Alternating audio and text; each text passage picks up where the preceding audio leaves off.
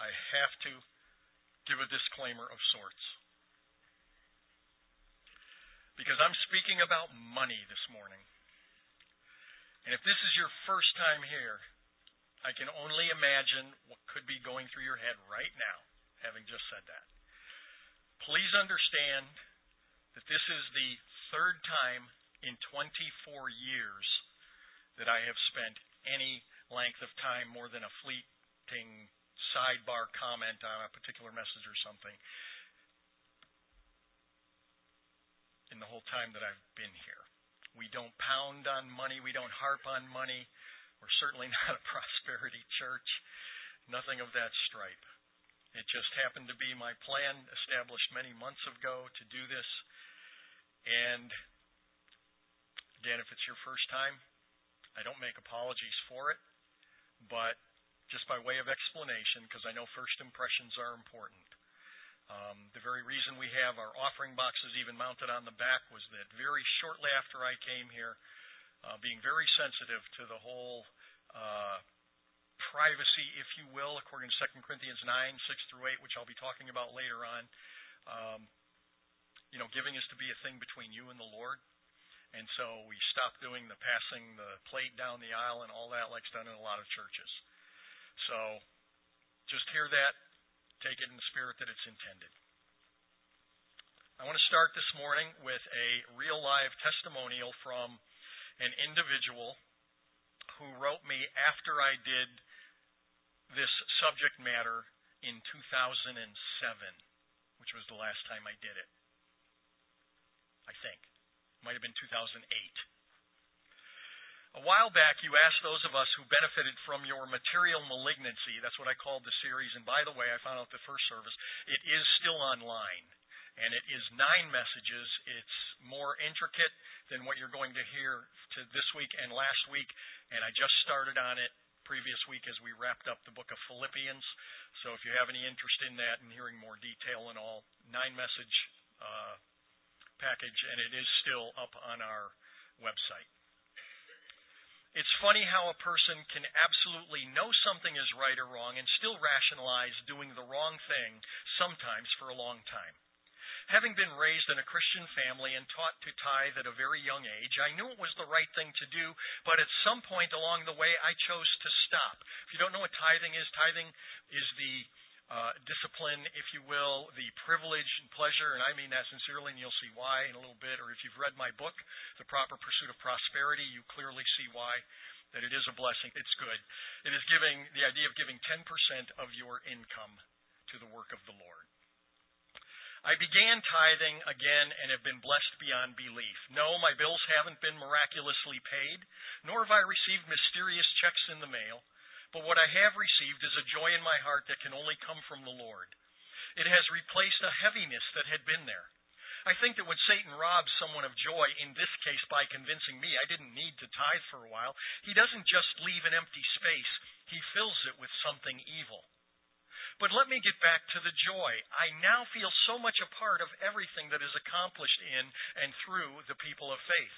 I can truly rejoice in every missionary supported, every hungry mouth fed, every discouraged person lifted up, and every soul saved. Tithing has made the difference of saying I was a member of the body of Christ and actually being a member of the body of Christ. And I don't ever want to go back. The joy is too real. Anyone who doubts it should put God to the test. He will fill you with joy unspeakable. I assure you I did not write that, nor did Barbara.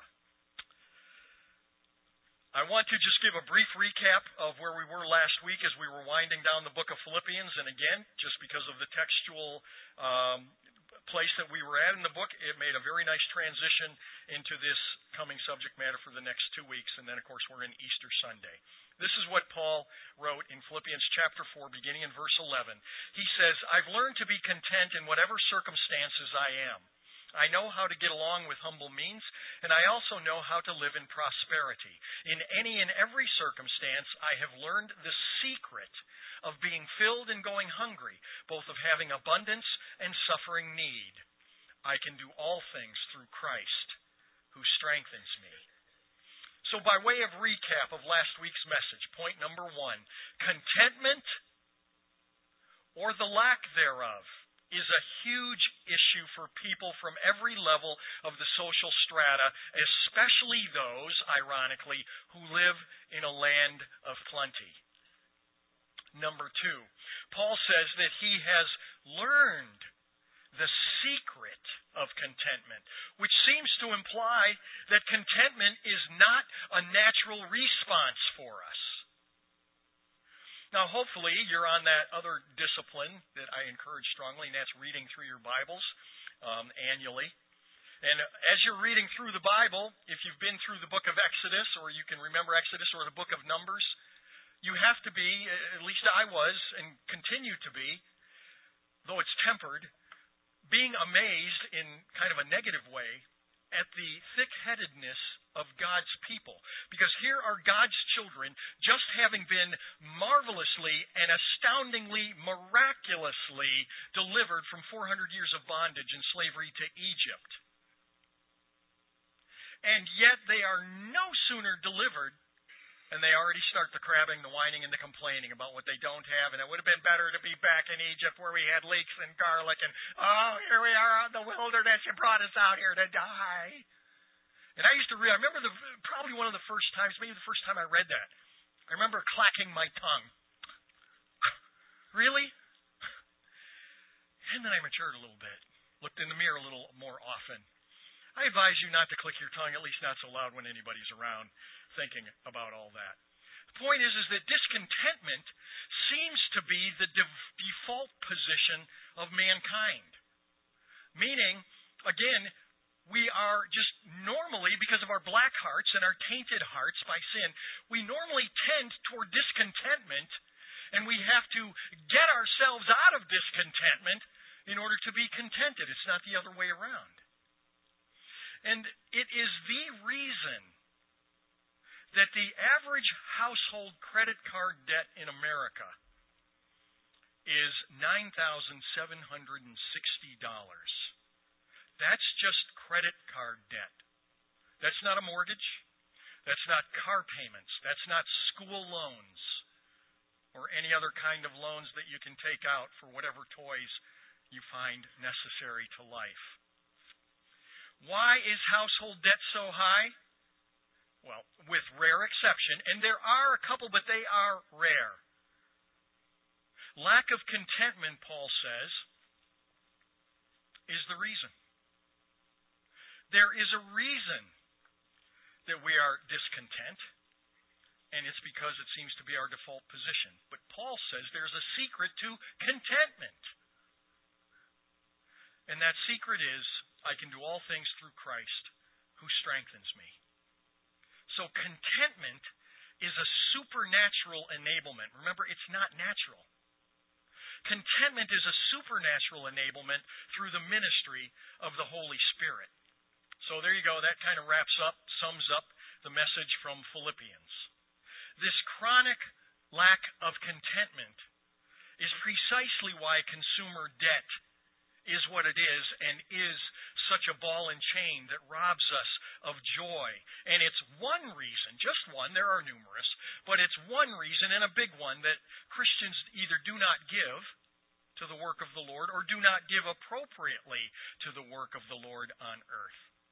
According to George Barna, and this statistic is somewhat dated, but it was the most recent that I could find, I suspect, if anything, it's lower than what I'm going to tell you. But according to Barna research, of those who describe themselves as born-again Christians, 3.2% of born-again Christian population actually observes the tithe.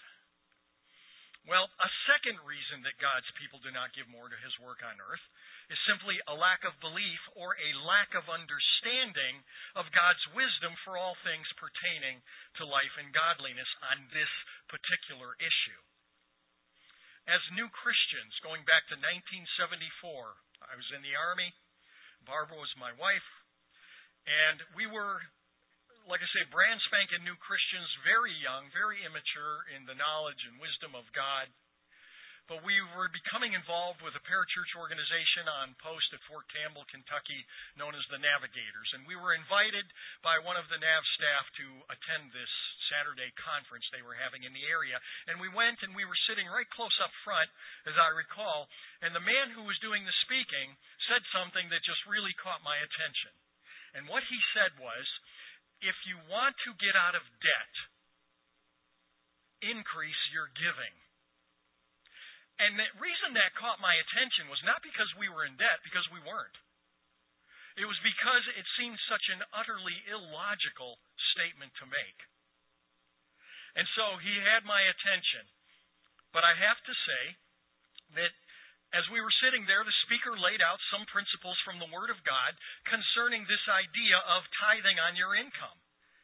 And it seemed biblically quite reasonable, and it wasn't presented in a heavy-handed, guilt-producing kind of way.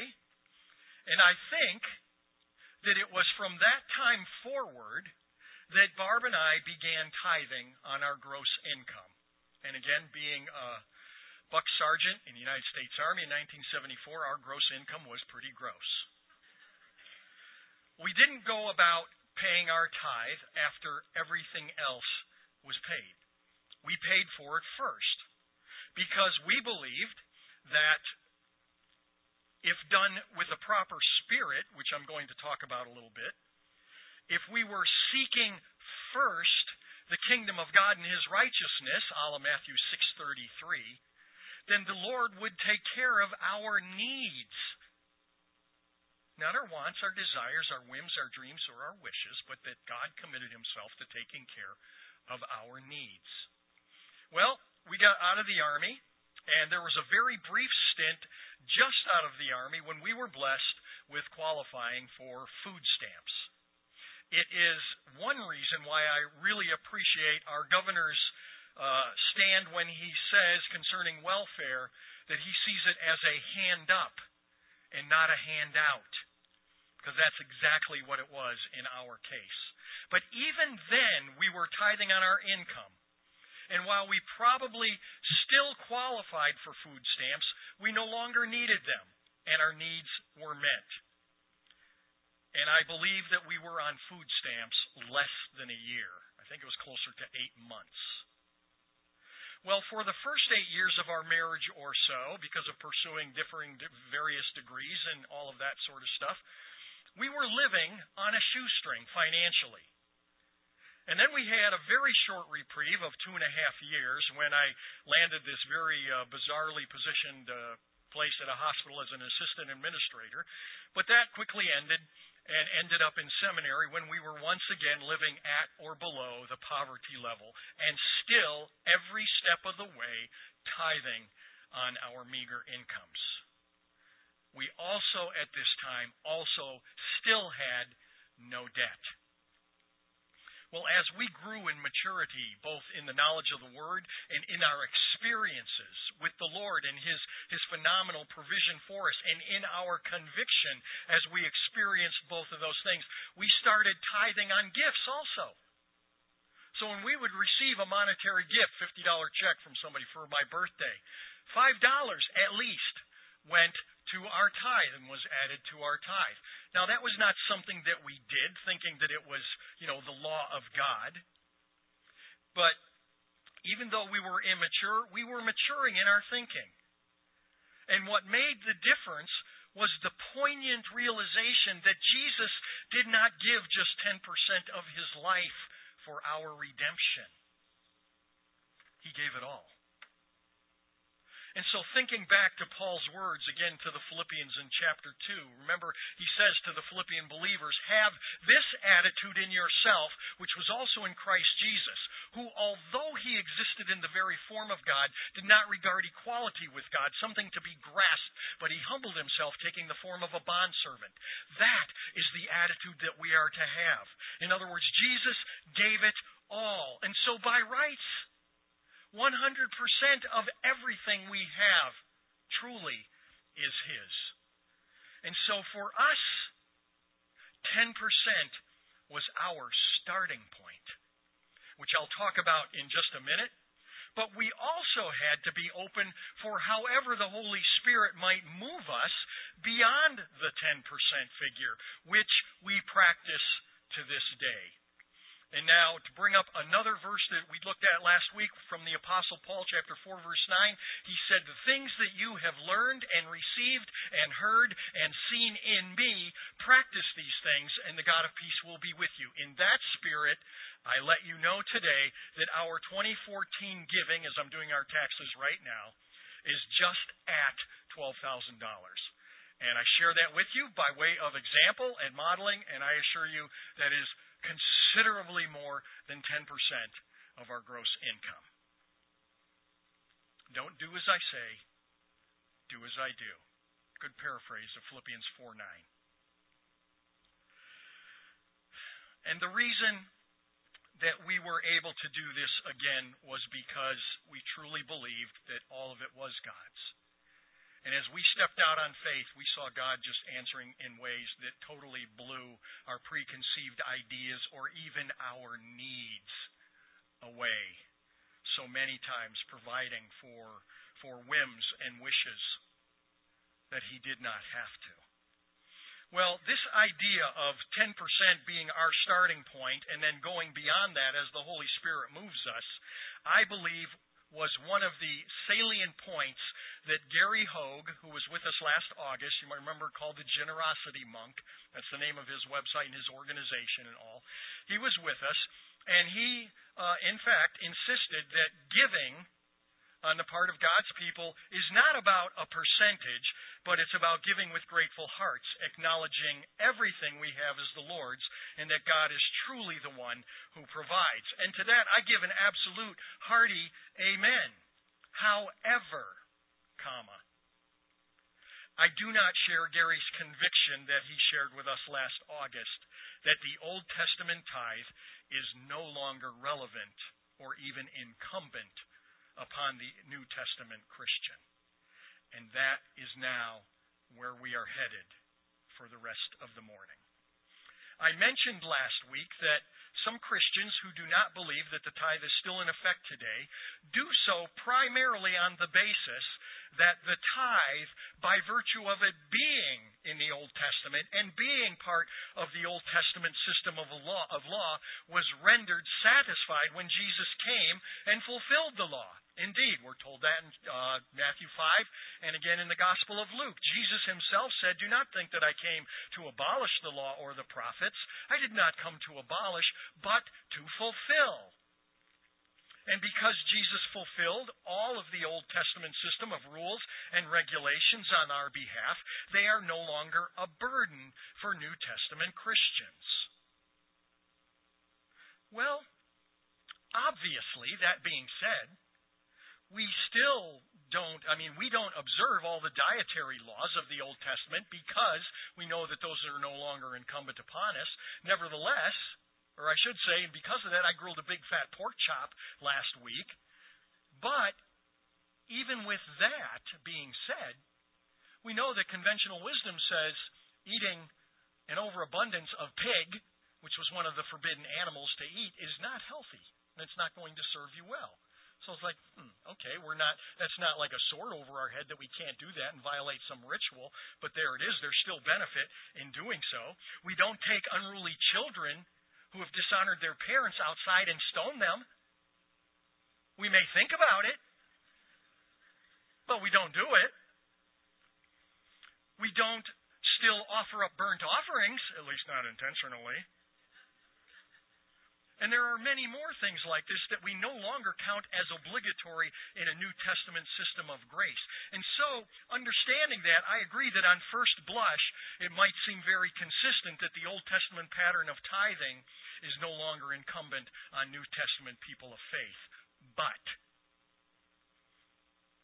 even though we are not commanded to obey many of the Old Testament laws, can't it be said that there are still blessings which may follow obeying some of them voluntarily, so to speak? Many of the laws, for example, concerning cleanliness, they're not mandatory anymore for mankind like they were. But even today, the consequences of defying them can mean the spread of numerous hideous diseases. Now, this is not all that appreciated in our country, but you go to a third world country, and this is particularly observable where clean water and disinfectants are in short supply. We look at the Old Testament system of justice, where there was a differentiation of offense distinguished between those demanding restitution versus incarceration versus elimination, meaning execution or capital punishment. But that is still a credible model of justice today. In fact, the late, great Charles Colson, who started prison fellowship later in his lifetime, developed what he called justice fellowship. And he was working with jails that would let him to take nonviolent offenders who were behind bars, who were there, for example, because of property crimes, theft or, whatever you can think of in the area of property. And so they were jailing them. And, of course, when they're in jail and afterward, they can't work, they can't earn any money. And so the individual who was wronged by virtue of losing their property, they went without. According to the Old Testament, that's not the way it worked. An individual who defrauded you in some way, they had to pay you. They had to reimburse you. They had to make up for it. So they started taking these nonviolent offenders out of jail and making them work and giving the money to the people that they violated. There was benefit. There is benefit, you see, in still observing things of the Old Testament that may not be mandatory. But I want to tell you that that first point of mine is not a dynamic one, I admit. Just because something has Old Testament roots shouldn't necessarily preclude its being observed by a people of faith.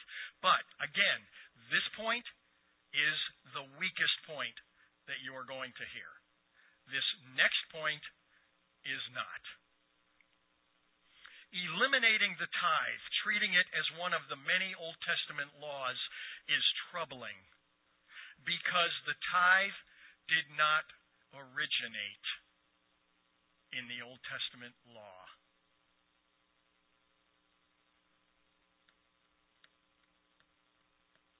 The tithe did not originate in Old Testament law. I want to take us all the way back to the book of beginnings. That's what Genesis means. The very first book of the Bible, Genesis chapter 14. We meet that enigmatic individual by the name of Melchizedek. And this is what we read, verses 18 through 20. Melchizedek, king of Salem, brought out bread and wine. Now he was a priest of God Most High. He blessed Abram and said, "Blessed be Abram of God Most High, possessor of heaven and earth, and blessed be God Most High, who has delivered your enemies into your hand." Abram gave him a tenth of all. The first recorded example of the tithe. Genesis 28, 14 chapters later, is the second time we hear about a tithe, and it has to do with Jacob, who is now at Bethel, and this is the place in his life where he falls asleep, and he has a vision, and he has this vision of the ladder that was extending up into heaven, and he sees angelic hosts going up and down the ladder. To set that up, here's what we read in Genesis 14. "Behold, the Lord stood above it, the ladder, and he said, I am the Lord, the God of your father Abraham and the God of Isaac. The land on which you lie, I will give it to you and to your descendants. Your descendants will also be like the dust of the earth, and you will spread out to the west and to the east and the north and the south. And in you and in your descendants shall all the families of the earth be blessed. Behold, I am with you, and I will keep you wherever you go, and I will bring you back to this land, for I will not leave you until I have done what I have promised you." Then Jacob awoke from his sleep and said, "Surely the Lord is in this place, and I did not know it." And he was afraid, and he said, "How awesome is this place! This is none other than the house of God, and this is the gate of heaven." And now what follows in the rest of this pericope is Jacob's response to this overwhelming encounter with the living God, a response that can be called nothing less than worship. Continuing. So Jacob rose early in the morning and took the stone that he had put under his head, and he set it up as a pillar, and he poured oil on its top. He called the name of that place Bethel, which means house of God. However, previously the name of the city had been Luz. Then Jacob made a vow, saying, if God will be with me, he already said he would, and he will keep me on this journey, he already said he would, and will give me food to eat and garments to wear, he already said he would, and I return to my father's house in safety, he already said he would, then the Lord will be my God. Now, if you read this the wrong way, you could read that as, so, he's kind of getting a little high and mighty having this vision. He's saying, okay, God, you know what? I'm going to do you a favor. I'm going to let you be my God if you do this, this, this, and this. And he lists those 4 things, which God had already said he was going to do. But that's the wrong way to read it, given the context. He is rehearsing what God has already stated he will do, meaning, and you, being God Almighty, when you do these things, will be acting like the God that I have known that you are. Abram and Jacob both lived 3 centuries before the law was ever given to Moses. So where did Abram's compulsion to give a tenth to Melchizedek come from? Where did Jacob's compulsion to give a tenth of all he had to the Lord some 300 years before the giving of the law come from? These are important considerations. First, I have long contended, and again I want to make sure you understand that there are very good, solid, biblical preachers who love the Lord absolutely, who do not agree with my assessment of who Melchizedek is. All right? As far as I am concerned, I have always seen Melchizedek in Genesis 14 as a theophany, meaning he is not just a human being. He is, in fact, a material, visible manifestation of God. We see them throughout the Old Testament, called either by way of theophanies, a vision of God, or Christophanies, where it's a vision of Jesus pre-incarnate himself. We've talked about many of those in the past as I've gone through teaching various Old Testament works. But I am convinced that Hebrews 7 in the New Testament, looking back to this person Melchizedek, affirms that Melchizedek was none other and nothing less than a visible manifestation of God Almighty. Here's what we read in Hebrews 7, verse 1. For this Melchizedek, king of Salem, priest of the Most High God, who met Abraham as he was returning from the slaughter of the kings and blessed him, to whom also Abraham apportioned a tenth part of all the spoils, was first of all, by the translation of his name, King of Righteousness. Melchi, king, Hebrew. Tzadok, the root for righteous. He, by virtue of the translation of his name, is the king of righteousness. And then also, he is called Shalom, Sar Shalom, the king of Salem, the king of peace. He is, now listen to this, he is without mother. He is without father. He is without genealogy. Now, those 3 together are important because people will say, well, it's just a matter of speech that, without father, without mother, he was just an old guy, whatever. You do not understand the Hebrew culture. The genealogy, the written registration of your connection to your family, your lineage before and then on after you, was your veritable proof that you, in fact, ever existed. That is why they were meticulous about keeping their genealogical records, because to lose your record was to lose your existence. He is without father, without mother, without genealogy, having neither beginning of days nor end of life. What? It sounds to me like we're talking about eternity, which means Melchizedek always was. He had no beginning. He has no end. That can only be one individual. But made like the Son of God, he remains a priest perpetually, eternally. Nobody can remain a priest perpetually. The rest of the Scriptures make that clear, except one. God the Son. Now observe, the writer of Hebrews says, how great this man was, to whom Abraham, the patriarch, gave a tenth of the choicest spoils. Abraham was the numero uno, and still is, the numero uno, head kahuna, the big cheese concerning Judaism, and he is seen as the father, the progenitor of the whole Jewish faith and system of ritual and everything else. I mean, there is nobody bigger than him. And yet he was tithing to Melchizedek. He wasn't just an ordinary human being.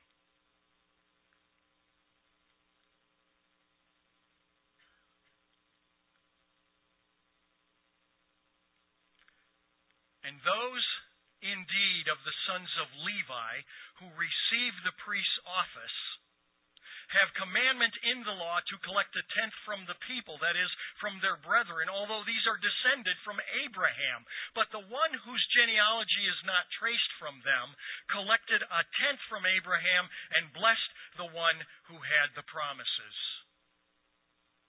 Melchizedek blessed Abraham. No, Abraham is the one who does the subsequent blessing. He is the patriarch, but Melchizedek blessed him. I don't see how you can come up with anyone but God Almighty. So when Abraham has this encounter with Melchizedek, it seems he cannot not give a tithe to this amazing manifestation of God. But Genesis 14 gets even weightier. The writer of Hebrews continues to explain in our passage in Hebrews 7, beginning in verse 9, he says, and so to speak, through Abraham, even Levi, who received tithes, paid tithes, for he was still in the loins of his father when Melchizedek met him. Okay, what's the significance of this? Levi, the progenitor of the tribe of Levi, from whom the Levitical priesthood would come. The only legitimate priest could come from the tribe of Levi. Levi was the recipient of the tithes later on under the Levitical priesthood because the Levites were the only tribe of all the 12 tribes of Israel that were not given an inheritance by God of land, meaning a way of sustaining themselves, a way of earning a living. The Levites were to earn their living, so to speak, through the priesthood, and that's why the people were commanded to bring in the tithes in order to provide for them, since they didn't have an inheritance like the rest.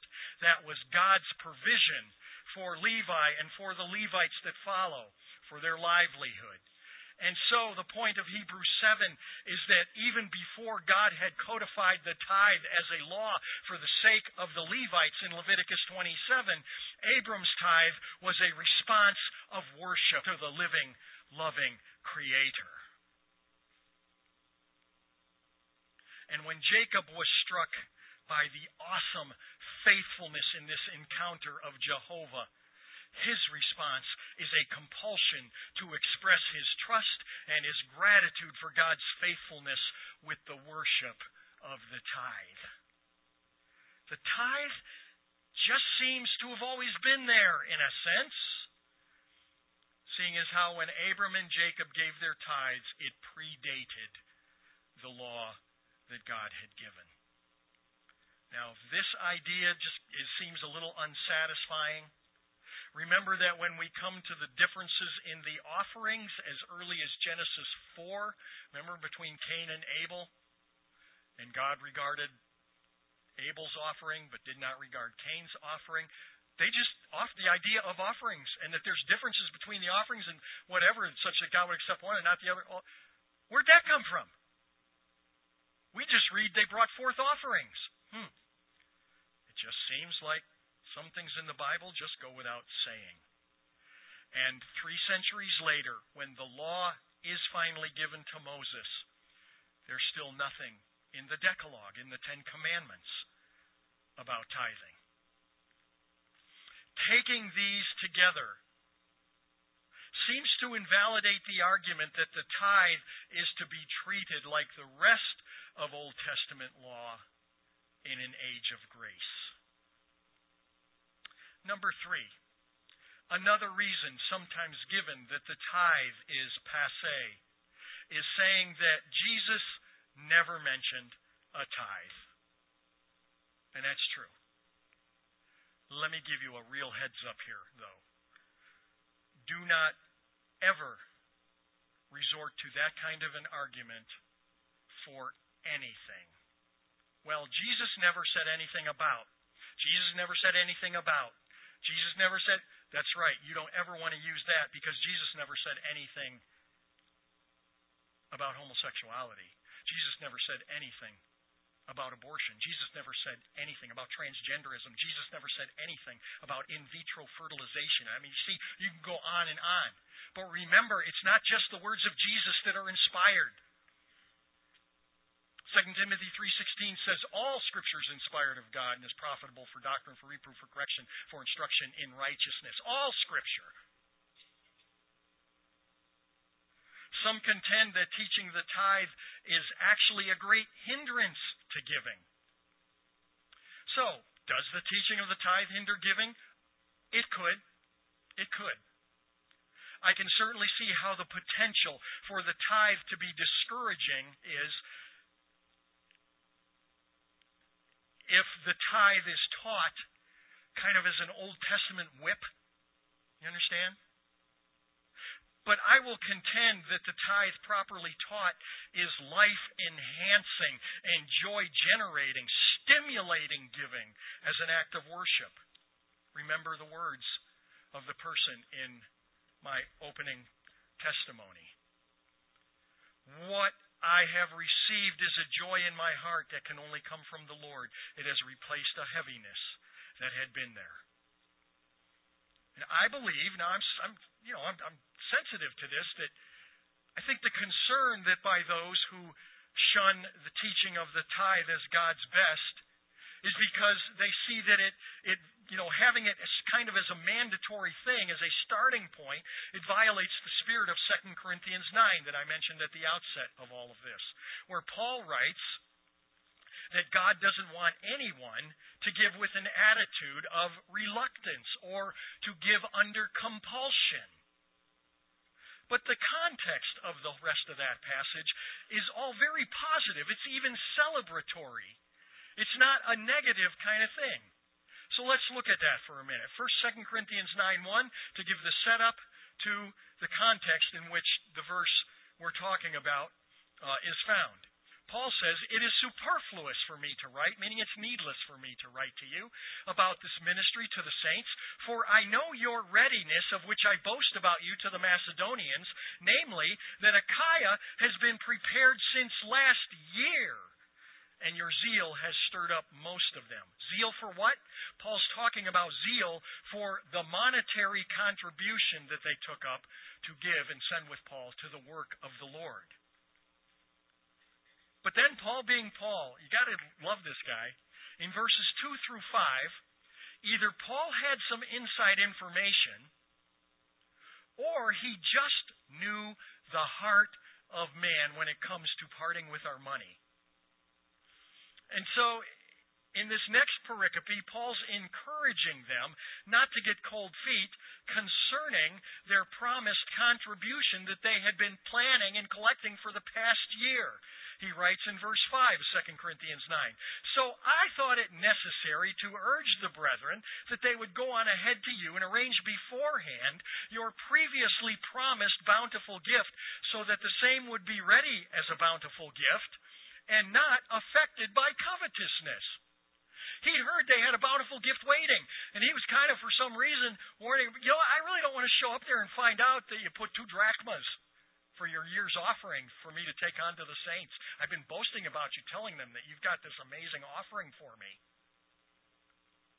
His inspired choice of words here are noteworthy because he uses the word covetousness. What is covetousness? Covetousness is wanting that which is not rightly yours. So let me hopefully keep your head in this.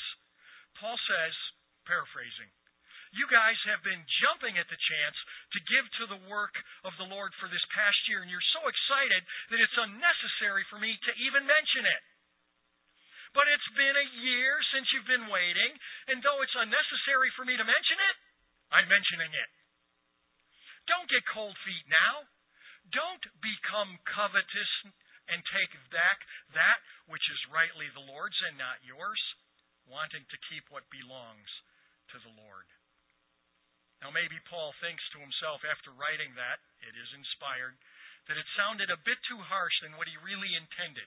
Then I'm just speculating here, so you can throw that out the window, but perhaps. And so he says, so I want to qualify that with my next couple of verses now that follow. He says, let me encourage you in this way. Here's what I'm going to say to you guys. This is another way of looking at the whole idea of giving and giving bountifully. He who sows sparingly, we're now talking about a divine principle. He who sows sparingly will also reap sparingly. He who sows bountifully will also reap bountifully. Each one must do as he has purposed in his heart, not grudgingly or not reluctantly or under compulsion. Why? Because God loves a cheerful giver. And remember that God is able to make all grace abound to you, so that always having all sufficiency in everything, you may have an abundance for every good deed.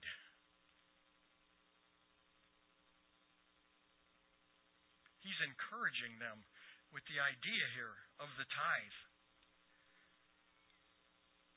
And he just doesn't want them to back up on what they did that was right, and they knew it was right. And so this idea that the tithe is no longer in effect, how do you balance that with 2 Corinthians 9, 6 through 8? Because God still loves a cheerful giver. God really doesn't want somebody giving with the wrong attitude, with the wrong heart. Because as I said last week, He doesn't need anything from us to accomplish His purposes. And the last thing that He would want is for somebody to leave this auditorium today going out, man, I hate it when people talk about money in church, talking about money. I feel okay, I'll write the stinking checks. God says, hey, man, keep it. Really, you're not doing me any favors. I don't want it. Neither does He want what the prosperity fold are so noted for. Friends, if you just come forward and you dig deep and you bring that seed money to the Lord, I'm telling you, based on the Word of God, that He promises to increase what you bring in for His work sacrificially. What you bring in with joyful giving, and He will give you 10 times what you bring forth. He will give it to you packed down, pressed down, shaved, compressed, and condensed, and you're never going to miss what you brought forth. And see, there's Scripture laced all through that. And so the individual comes with the attitude of, this sounds like a pretty good financial arrangement. If I give $10, God's promised to give me 100 back, maybe even 1,000 back. Okay, woo! And that's what the prosperity gospel really comes down to. It's that whole thing. And God says, if you in any way, shape, or form are bringing your tithe, your offering to me for my work, thinking that because you're doing so, you've now got my arm behind my back and, oh, okay, what do you want? Give me your list. He says, take your money and may it perish with you.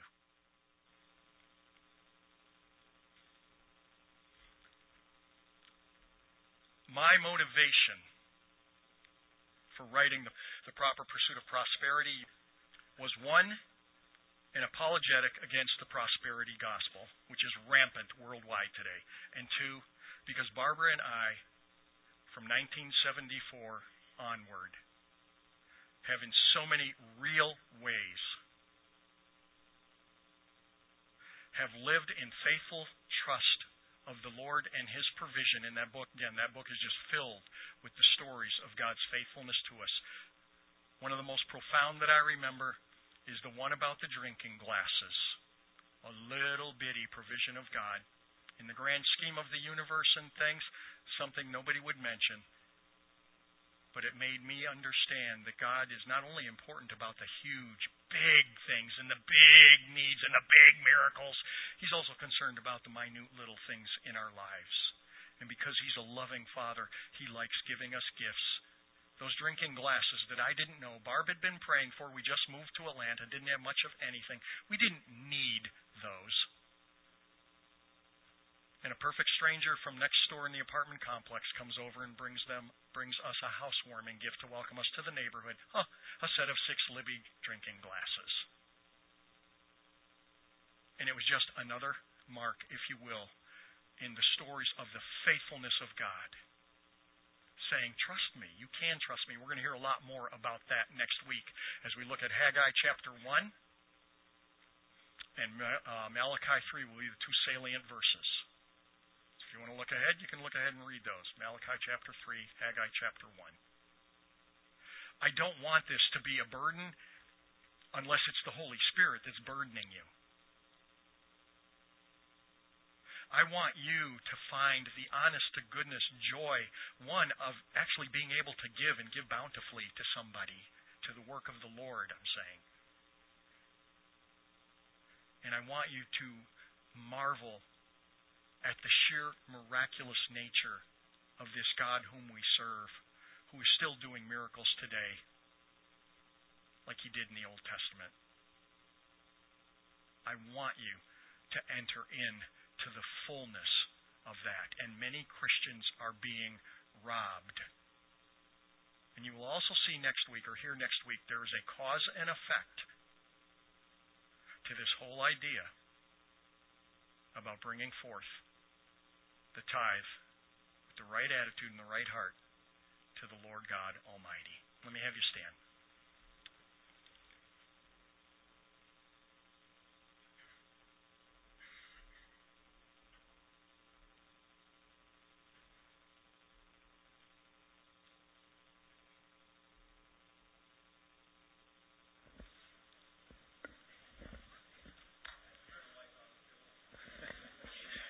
Thank you, Lord, for Bill bringing us his diligence in bringing us your word today, Lord.